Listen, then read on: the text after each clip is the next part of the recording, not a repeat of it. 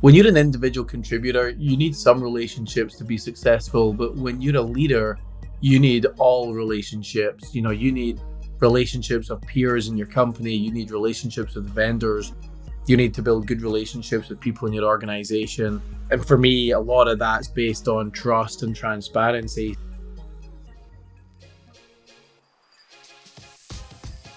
From Exabeam, this is the new CISO, a show about the people who lead IT security teams, the challenges they face, and how they overcome them. If you like what you hear, please rate, review, and subscribe to hear our new episodes first. I'm Steve Moore, and today I sit down with Den Jones, CSO at Banyan Security and a podcast host himself. Den left his steady job as a postman in Scotland and ventured into IT to fund his passion for music.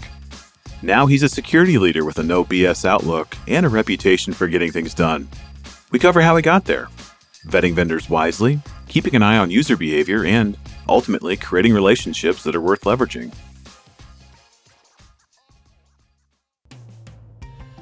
The cybersecurity industry is saturated with trite buzzwords, chatty salespeople, and overpromising vendors. So how should a leader cut through the noise to make smart investments? Can a vendor transcend the status of supplier and actually become part of your team? And shouldn't we all be asking, was that you who just logged in?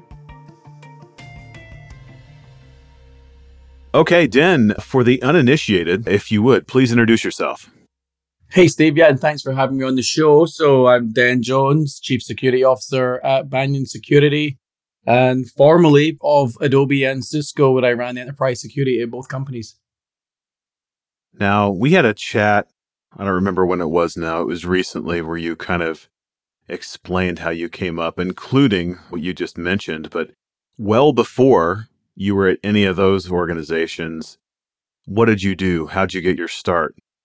Yeah, so as you can tell with the accent, Steve, my origin is a bit Scottish. Born there very long ago, I guess. And I was a postman walking the streets of Scotland. So as you can imagine, Scotland's a bit of a rainy, cold, damp, miserable environment when you're walking the streets at 4 a.m. or 7 a.m. So it wasn't a very fun career choice.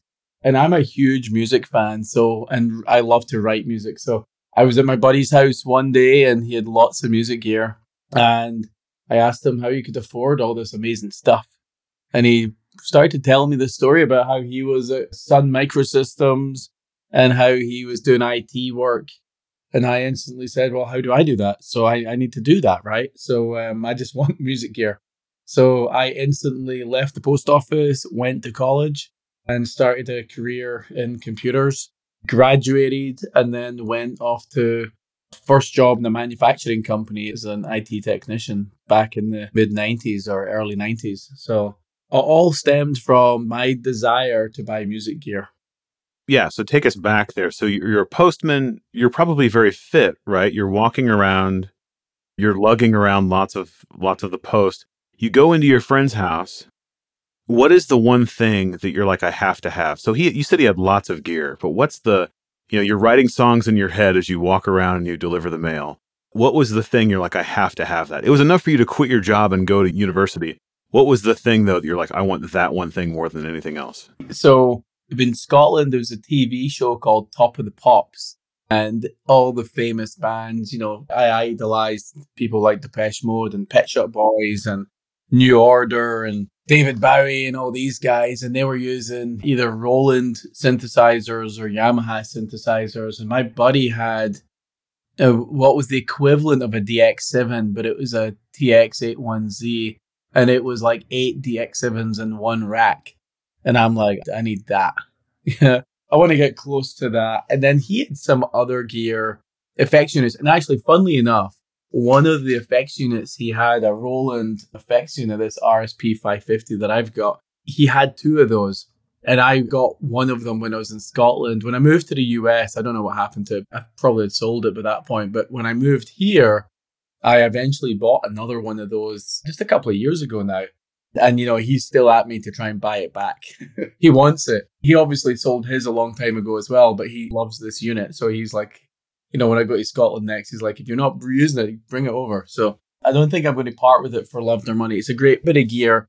And most musicians, especially electronic dance music stuff, most of these people are doing it within their confines of a laptop with plugins and plugins and plugins. So to have some real physical old gear just adds a different dimension to, whatever I'm producing. So I don't want to give that stuff up again. I always love a good origin story. I haven't a clue what you just talked. Like, I don't know any of those acronyms. I mean, it's probably how a lot of people feel when they listen to folks talk about security protocols and acronyms and such. But I haven't no clue. But what I love is the idea. I can remember being much younger and going somewhere. And when you don't have any money, you want everything. Like, you go to the mall and you see, gosh, I wish I could have that, or I wish I could have this. And so I love the fact that you had a steady job, right? And you immediately, you're like, okay, I know I want this. I have a route into IT, or a way that I believe I can get there. It wasn't natively a love for IT, but it was seen as a vehicle to sort of fulfill the hobbies that you had, or the passions you had around music, which I just love the beginning of that. Yeah. And it's funny, my dad, obviously older than me, he was really pissed when I gave up that post office job. His whole view was you had a job for life. Because back in those days, especially in Scotland, people were like, you've got a steady job. Why would you give that up? It's a really good career. People work in the post office forever. It's like the gas or the plumber or the electrician. But for me, it was like, hey, Dad, think of it 20 years from now, people aren't going to be sending mail. They're going to be doing email. And my dad's like, what's email? So yeah, back in the late 80s, early 90s, this whole idea of email was totally alien to everybody.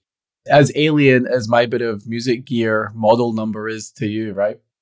Without question. No, I have friends and I know listeners will know exactly what you're referencing, but I am completely ignorant. But I love the fact that you're like, hey, I need this. Now, how long were you at university? So I never got as far as university. I went to college. In colleges in Scotland, it's funny because I'm only learning this now. My daughter's 17 and she's about to head off to college and she's looking at all this stuff. And it bemuses me because in the US, when you go to college, you spend a lot of time on other traditional general stuff like math or English or a language or whatever. When we went to college in the UK, like I done a year which was called an NC, then I done an HNC. So that's like the first 2 years of a degree. And all you're doing is IT. There's no math or English. They're expecting that shit's all been done at high school, right? You go there and it's just like IT, IT, IT. I was learning COBOL programming within the first kind of quarter of me being at college. And there was no subject that was not related to computers. It was just all computers all the way. So I went to this little local college called West Lothian College and I had a blast. I mean, I was there for a couple of years.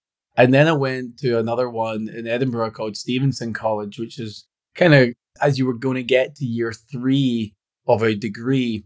But I ended up dropping out because I was paying all this myself. And I came from a really, like an average family with not much income. So I was paying all this myself. And in the end, it was like, well, I better get a job because I can't afford to do this. And also, it was all going software engineering. And I really like the tech side of it. I like that hardware. I want to get involved with the technology. So I left and got a job. And what was interesting was out of 30 people that were in my college class, the HNC class, which was a year 2, there were 30 people or so in that class. I was the only one that got a job in IT. So I later hired one of my classmates in as a technician on the first company I worked for and gave him a start in IT.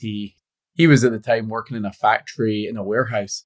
And I just remembered this guy was sharp as a tack and really, really clever. And I'm like, I want to surround myself with smart people, right? So I brought him over, this guy Colin Gallagher and shit. He's still to this day doing IT stuff and making a great living. And then I continued to hire people from that college, which was pretty cool.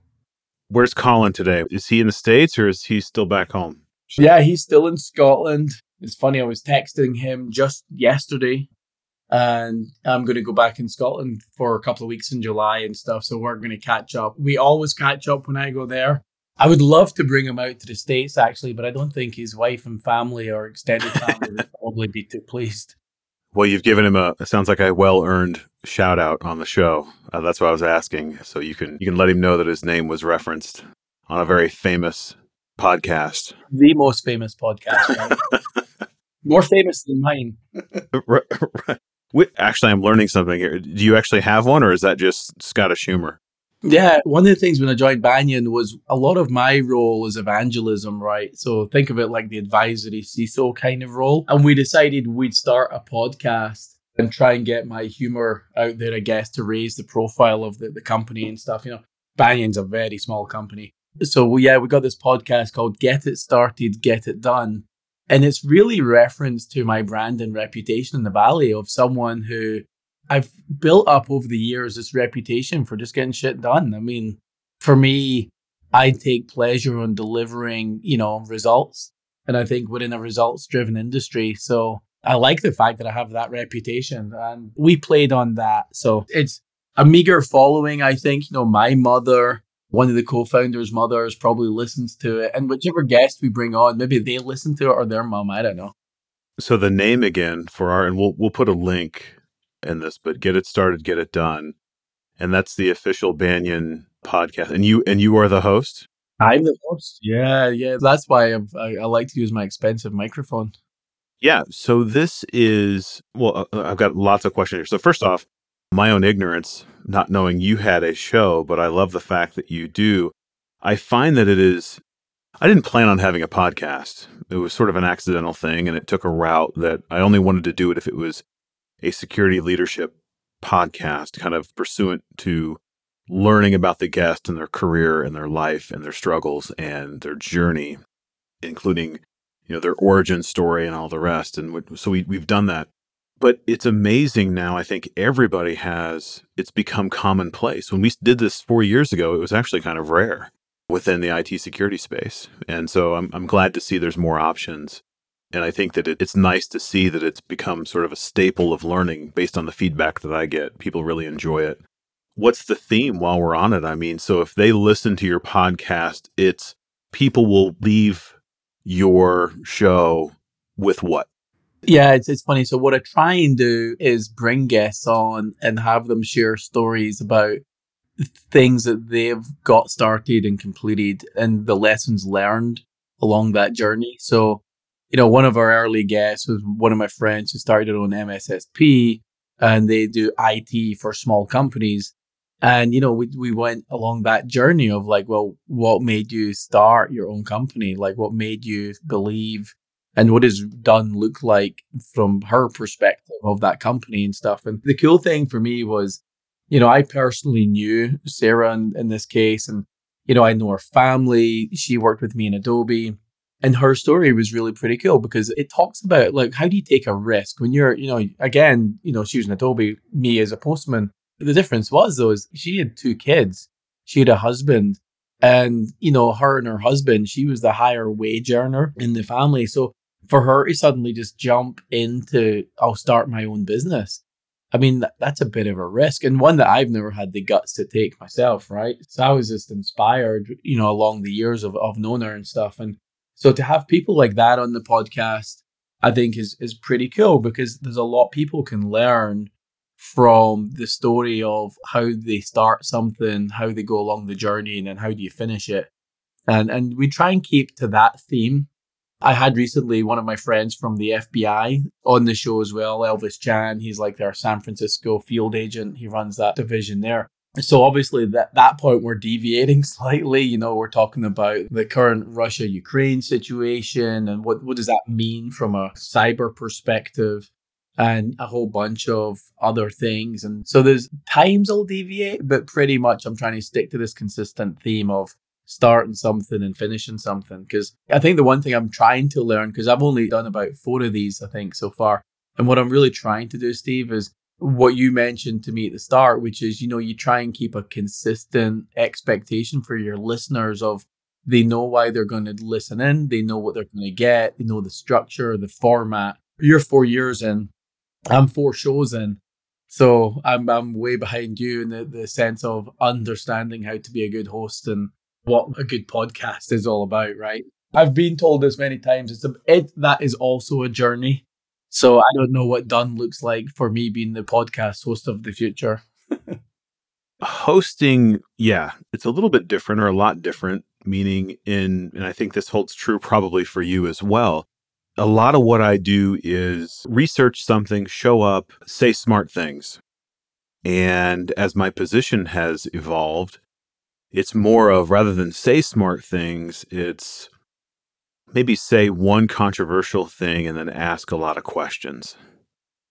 And the show, even though I speak on the show, of course, it's more about trying to ask the good question, sometimes even interrupting the guest to ask a question specific to something that was just said, maybe in the middle of a sentence or a paragraph, and pushing into that and making it natural and not rehearsed. There's too many things in this industry that are over processed and lack candor. And you listen to them and they just sound like shit. They sound fake. And it's funny, one of the things that I asked, I've said this before, but my first question when somebody asked me if I wanted to do a show is, can I swear? Not the fact that I wanted to swear necessarily, but it's a sign of how much latitude I'd have in recording. So if I wanted to swear, I could, and I can, because I just did. So I love the fact you've got a show. We will share it through our channels because I love the format of the show. I think that's something, I mean, it applies to so many things in life. And I think it's, my whole take for this is who is the person, who is the leader? Let's tell their story. But I love that this is similar in a way that we're going to talk about a journey of a thing that was created or a business or a project. And so you get to understand the why. Why are we doing this? And then how? And I think that's a great model. I love that. I'm sorry I didn't know that earlier, but full transparency here. I'll tell you, you could Google it and research it. And I've had someone come and stand right with me as they try and find this show and they struggle. It's so new. And I know that, we got it on Spotify and we've got it on our website and SoundCloud. I think we're working still to get it on iTunes, so I think with everything, in the natural journeys, the listeners of my show, they're going to have to do a little bit of research. So the only takeaway I've got from that is, well, maybe that means I'm going to raise the bar on how smart they need to be in order to be a listener, because they're going to have to hunt for ages to find it. Yeah, you've got to really be dedicated to listen to Den's show. So I think we'll call it the Hidden Podcast. Right, right. I wanted to have a show once called The Hidden CISO, meaning who are the people who make sure the work's really done, while the CISO's out playing around. And I won't go too far down that rabbit hole, but those that know me know what I'm talking about. But yeah, The Hidden Show. I asked you earlier when we had a chat, speaking of, we mentioned vendors and stuff earlier. This is your first vendor job.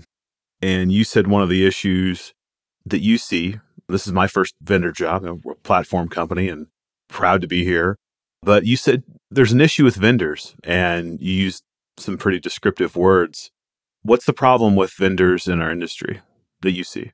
Yeah, I think, first of all, the marketing hype around the industry, I think everyone jumps on that and they kind of deviate from their core of what they're trying to deliver. Because they know, like, as an example, right? If zero trust is the biggest buzzword of the day, which right now is hugely front and center, everybody's like, well, I'm a zero trust company too. And it's like, no.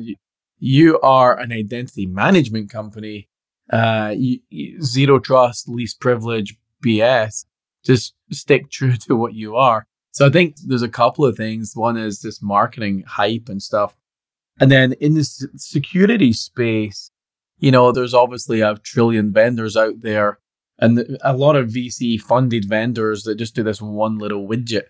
And I think there's a big problem with the fact that companies end up having to buy more products than they have staff to run products. I remember in Adobe, if we had 50 people in the team, we had about 70 products that we had to support. And, that equation just doesn't work. But for me, vendors, I've always had a disdain for salespeople because I just hate being abused and harassed and stuff like that. So I'm not a big fan of salespeople. And then ultimately, most vendors I meet, they're just glomming on to whatever the cool theme of the week is. And I think it's bullshit sometimes. I'd rather they focus on, hey, what's the problem they're going to solve? And they don't need to harass me. If I'm a smart buyer, and I think maybe the other question is, are there enough smart buyers out there, or are there just lots of idiots that don't know what they're doing in industry? And I think if you're a smart buyer, you don't need a salesperson in a vendor company to hound you to sell you something. And it's funny because I was a customer of Exabeam when I was at Cisco. I didn't once need to speak to the salesperson other than, hey, can you broker the deal? Like, I want to talk to engineers, and I want my engineers to talk to your engineers, and I want them to deliver some magic. And none of that magic gets delivered via the sales guy. Some of the salespeople at Exabeam are my friends too, so I don't want to be shit to them. But the reality is build relationships. Don't sell me stuff. Just build relationships so that when I've got that problem that needs solved, then I know who I'm calling. I should be calling you if your product's good. And I'll tell you, so one of the things that that I always kind of put out as a measure for any product, any sales team is, do they pass the beer test? Meaning, would I want to spend my free time and my own money to go have a beer with this sales team, where the salesperson is and their engineer? And if they pass that, then that's sort of my first rule.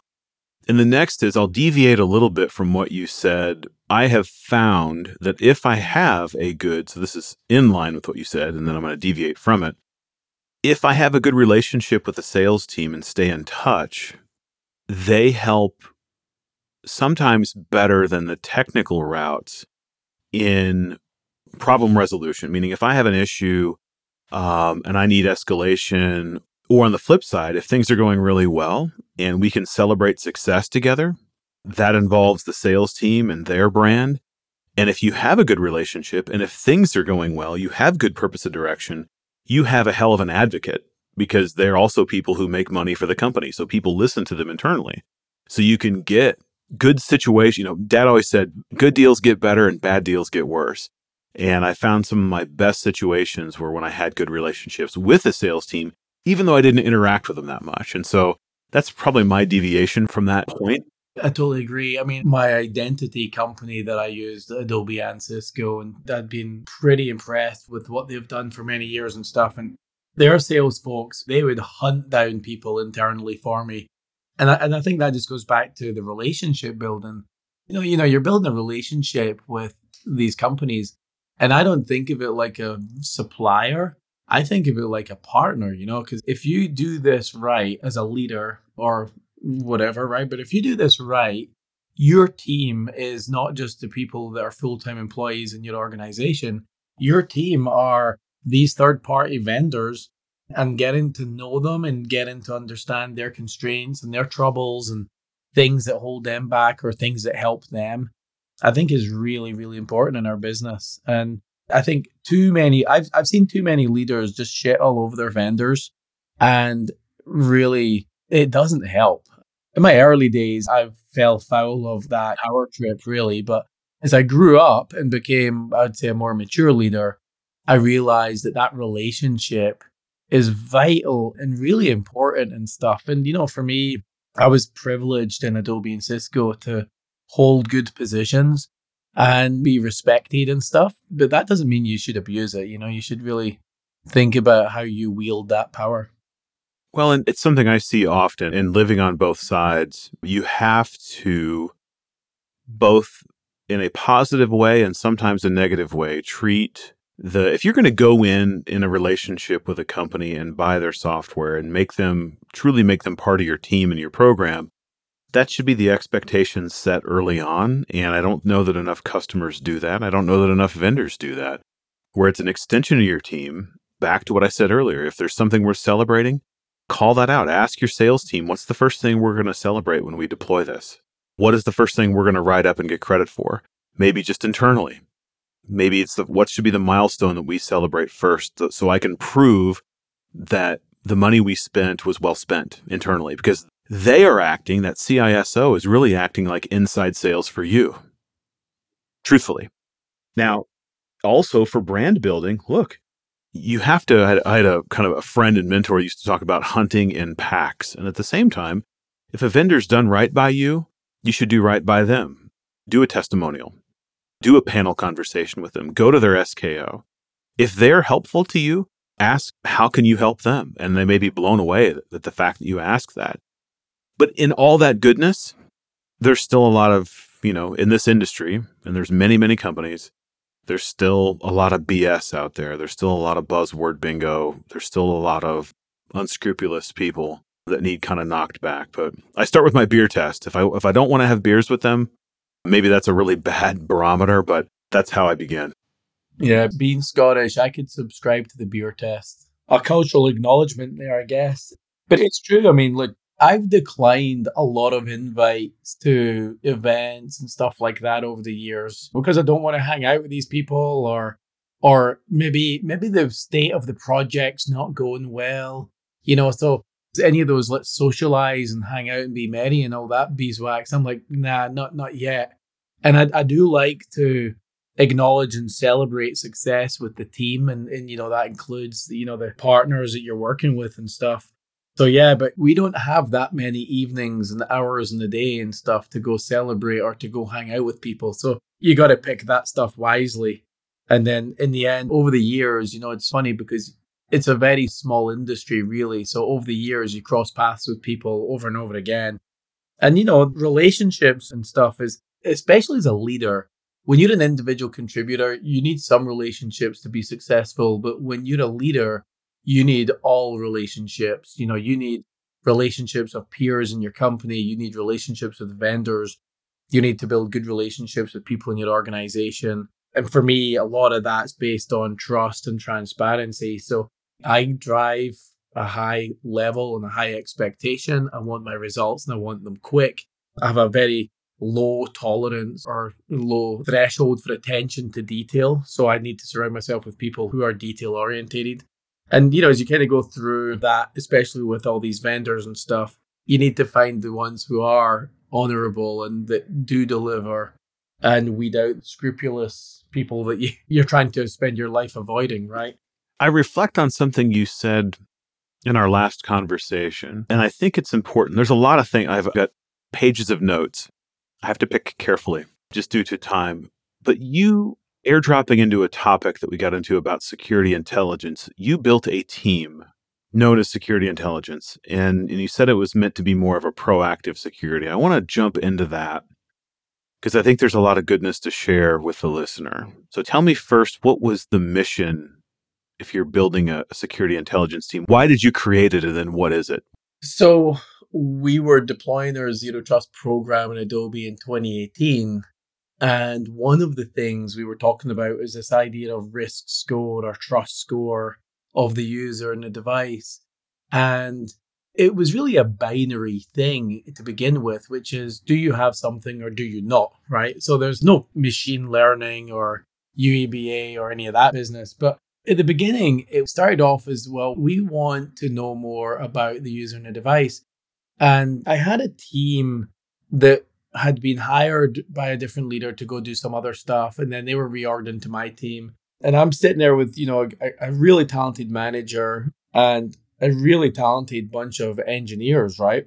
And I'm like, what can I send them down the path to do? And I really just figured, well, wait a minute, I need this problem solved. And the problem was, or in my mind, the problem was that we need to take advantage of all the data that we've got. Because most companies, their SIM and stuff is gathering lots of data. And the only time you start doing something with all that data you have is when shit hits the fan and you're under attack. And then you're like, right, let's all look, let's find out, let's trace back, blah, blah, blah, blah, blah. And I'm like, how about we start using that data? And what I wanted to do was, in the identity industry, the authentication industry, one of the challenges that people hadn't solved, which the banking industry solved years ago, which is, was that transaction yours? Did you spend that money? Was that you or was that someone else? Why did you spend $50 in Egypt when you're in the US? I mean, geez, right? But we in our industry hadn't solved that. So I wanted to solve this thing, which was a really simple question. Was that you who logged in? And start looking at anomalous events. So we grabbed these little 4 college grads, they got some open source stuff and they started to look at this information and they're like, they were doing machine learning and they were starting to build up, they used some open source code or whatever. And they were building this thing. And we built a security intelligence platform. And what we could do was we had a whole process around anomalous events for user authentication. Was that you that logged in or not? And it worked really well. And we could determine when someone's first factor was compromised. Now, we had all of our apps behind Okta, right? So we had 2,000 applications that were enforcing MFA. So if your first factor was compromised, we just wanted to make sure we changed the password, right? But we were also using certificates for authentication as part of our Zero Trust platform. So the first factor wasn't so critical. And what we were doing was we then got to a position where we no longer required users to change their passwords every 90 days. So we went back to the auditors and we were like, well, first of all, we're using certificates instead of username and password. We're doing this machine learning. So if the account's compromised, we're going to change the password upon compromise indicator. And that whole workflow was reach out to user. Was that you? Yes, no. If the answer is no, then you go change your password and you get to move on. And so for that purpose, that enabled us to reduce our service desk tickets because password change tickets are in the top 10 of most service desks. And if you're getting 40,000 people to not change their passwords every 90 days, first of all, that reduces a lot of friction and makes them happy. And then secondly, we're going to save some real money at the service desk. So when I got to Cisco, the cool thing was my data security team were already in talks with Exabeam, and we brought Exabeam in. And I, though, twisted their team's name from data security to security intelligence. And we actually hired some great people and we deployed the Exabeam platform and we done the exact same workflow again. And think of it this time, 100,000 people not changing passwords every 90 days. Like that is tangible savings right there. So for us, not to mention that they're not as pissed off at us, I guess.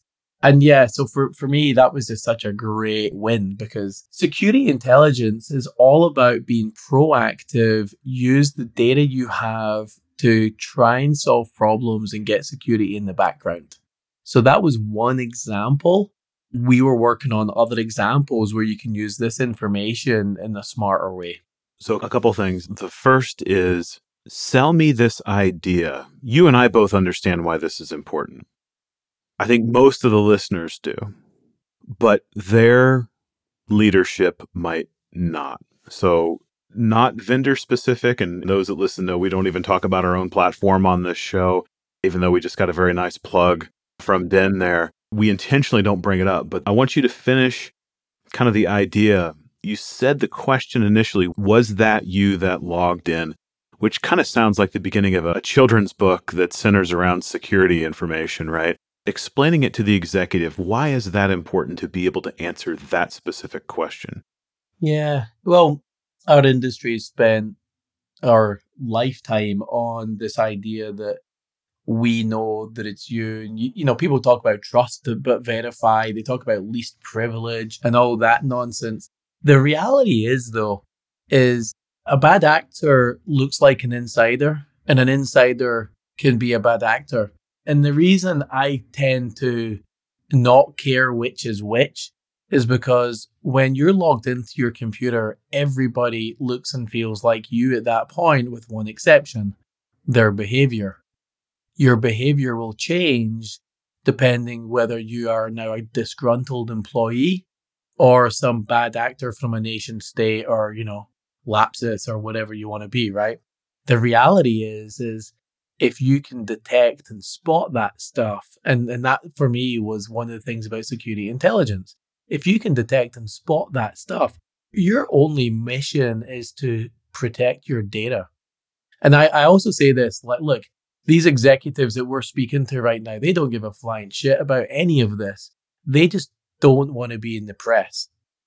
So if you can go to any co-founder of any company or any executive, any board, and say, do you want to spend $1 on security? Their question for that dollar is, will it keep me out of the news, right? If you could keep them out of the news without spending any money on security, that is the option they would take.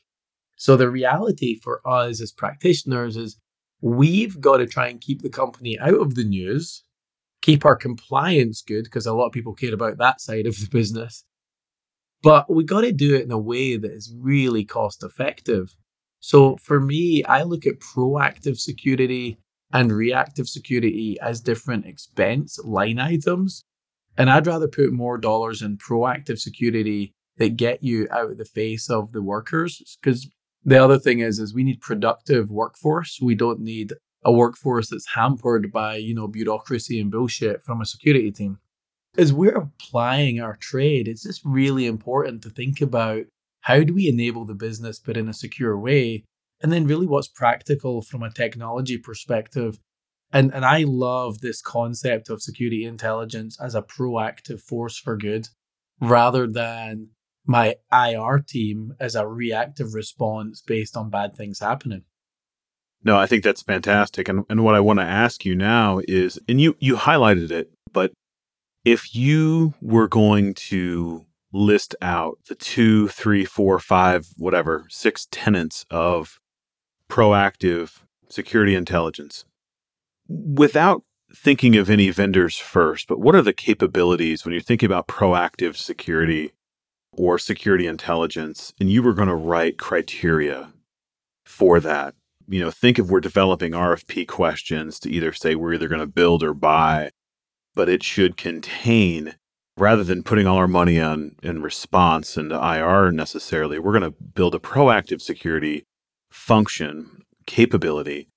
One of your core questions was that you that logged in, which I love, but what would be the pillars of what you would be sure to include that would later be decomposed into sort of measurable questions within an RFP, let's say, or maybe a solutions document or a charter or whatever we want to say? I think the front line of the defense is all around the user identity and the machine identity to begin with, right? So first of all, make sure that you have a really robust identity platform. So the ability for onboarding and offboarding workers is got to be solid, right? So from your HR system, your identity management, your directory services, like all of that needs to be in place. And a capability for logging all of that information needs to be solid, right? I want to be able to know and demonstrate and understand when an account was created, why it was created, and when it was deactivated, and if the account was stale. A good great example is, a lot of companies, when they look at vendor accounts, and vendors are, maybe there's a purchase order and you bring a vendor in, maybe they tie those things together, but quite often they probably don't. And then the vendor account is created.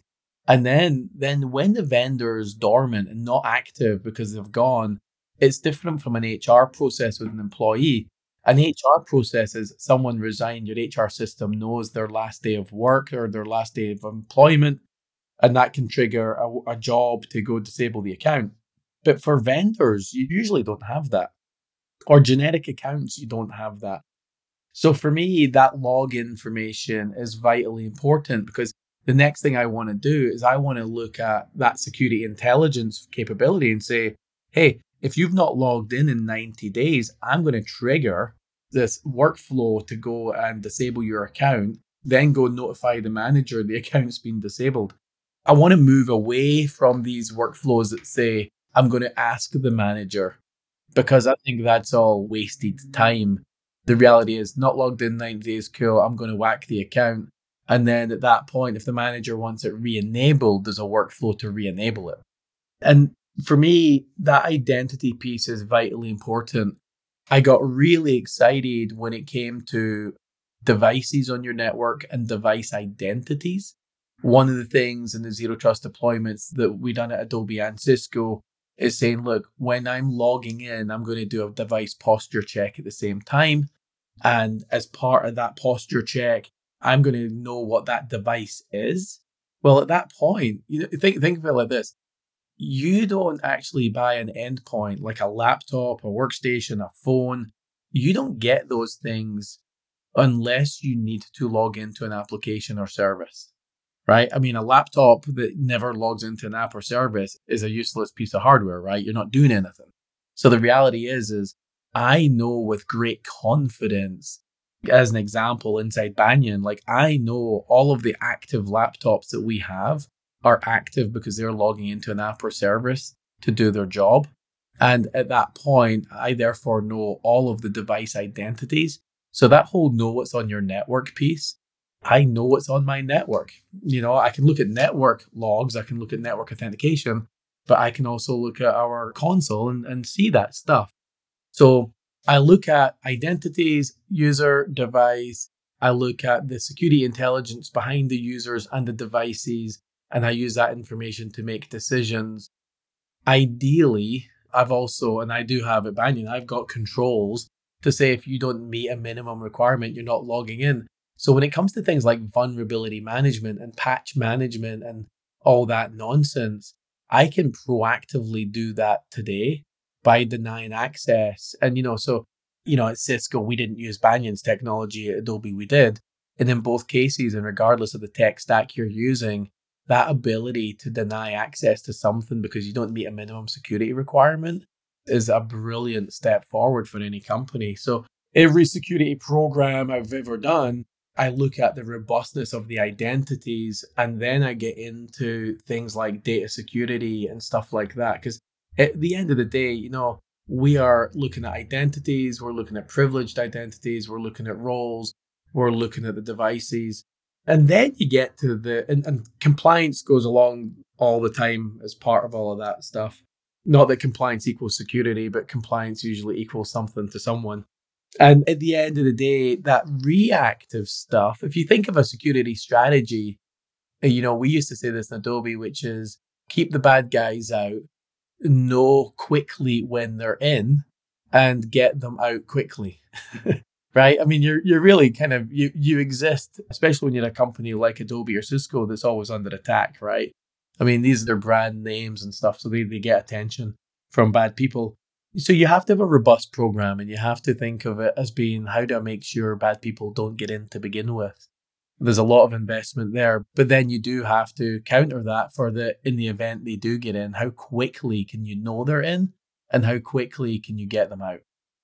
You mentioned behavior earlier related to credential, and I think that you also mentioned that people typically don't look at things until some crisis occurs. Any other tips that you have on, for example, I'm always keen on service account behavior, right? Those should be pretty well locked in. There's things you should never see there. You mentioned looking at first and second factor. So people say, oh, well, don't worry, we've got 2FA. But it's amazing how many times situations happen around a token in some sort of provision mode or new pin mode, or not even set to use that factor, or some other type of circumventation, or some other acquisition of the token code or whatever. Any other tips that you would have people begin to consider as part of that requirement? Again, back into security intelligence, almost finishing the sentence of, I want to make sure I can do whatever. What are some other things you'd recommend? We were going down this path in Adobe and actually my team at Cisco just prior to me leaving, which is, first of all, most service accounts are unable to do second factor because they're service accounts, right? They're not sitting there waiting on that verify notification on their cell phone.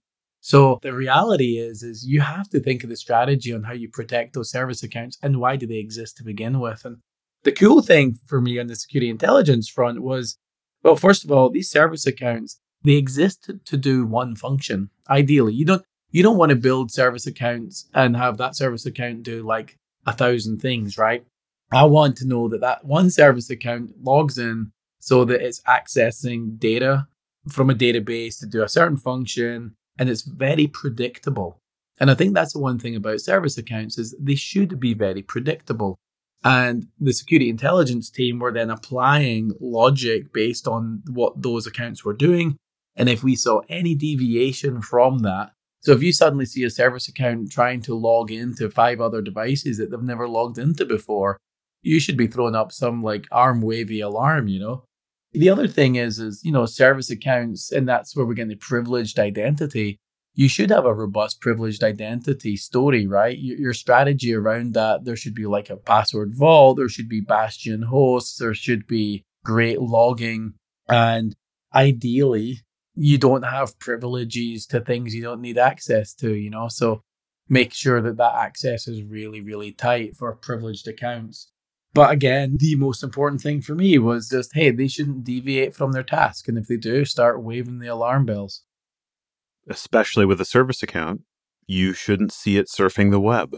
You shouldn't see it signing in interactively. You shouldn't see a service account involved in any other sort of related alerts or activities. Again, interactive login, surfing the web, signing into servers that it's never signed in before. All of that takes context in a sea of successes and failures and login events and all the rest. And so putting that in the hands of a team is sometimes challenging, but I would absolutely 100% of the time want to know if any of those examples happen. Downloading a PE file. If a service account downloads a PE file, I want to know all of that. I even just want controls in place so that they can't do that to begin with, right? I used to look at people that would argue about their data center having internet access so they could do patching. And it's like, no, let's cut that bullshit. Let's take a different strategy where there's, a set way that we get the patches we need, and then there's a set way we deploy patches. And things like Kubernetes and better ways of doing things now exist. So you shouldn't even need that at all. One of the things, Steve, that was really important to us in the security intelligence journey is that signal to noise ratio, because you can't send all this noise to your IR team or to your SOC, right? So it was really, really important for us to make sure that what we were deploying had a really low threshold of noise. And we would say, we started off with like, here's 1,000,000 events. And of the 1,000,000 events you get down to, and here's the 2 things you need to worry about. And that is a really important step to get to along that journey. It's massive. It's massive to kind of cut that down and to be able to call your shot and tell leadership that, look, this is the kind of thing we focus on. And this is why. Yeah, this is how real this becomes. We even had an executive in one of the companies hit their second factor, even though they didn't log in with their first factor. And, this speaks to the kind of the user behavior piece of life, right? Which is sometimes you'll see that notification come through and you'll think it's tied to something else and you just hit OK. We had actually already raised the alarm and were contacting the user as that user was hitting the second factor. We're like, hey, we think someone's logging into your account from Egypt or whatever it was. And at the same time, the guy was like, yeah, I've just hit second factor. So we're like, cut the sessions and jumping all in there, right? The thing about this intelligence game is you can get to a position where you can prevent bad actors from doing bad things. And that's really, for me, it was 2 things. One is let's prevent bad actors, but then let's also get security out of the face of employees. The more things we can put as a background task or function because we've got better confidence, the better, right? I love it as a goal. I love it as a mindset. I think not enough people are doing it. I think that there's even room to develop, maybe some of your own version of like tenets that you should see. Proactive security or security intelligence means knowing these kinds of things, or you should always see these, ensuring that you always see this and ensuring that you never see that, using the examples we gave today. No, I think there's a lot of value in this discussion and in this mindset. I appreciate you walking through it with us. Den, the musician, the postman, the security leader, thanks so much for being here today. I got one final question for you. Pursuant to the name of our show, the new CISO, what does being a new security leader, a new CSO mean to you? Well, I think the biggest thing is, relationships and your network. You want to be as a leader, leveraging and building these relationships and stuff. And I think when you're a new security leader, I reach out to people in my network that I've learned, got to know over the years and built good relationships with and leverage their wisdom, their expertise and the guidance as I become, CSO at Banyan. It's a different shift for me from being, on the customer side to now being on the vendor side. So it's just really important, you build your network in advance of needing your network so that when you do become that new CISO for the first time, then you have a bunch of trusted people you can leverage and call upon when you need to. Excellent advice. Den, thank you so much for being here with us today. Thanks, Steve. Thank you very much for having us. That's it for this episode of the new CISO. Thank you for listening. Check out more episodes on exabeam.com/podcast. And remember to rate, review, and subscribe to get brand new episodes first.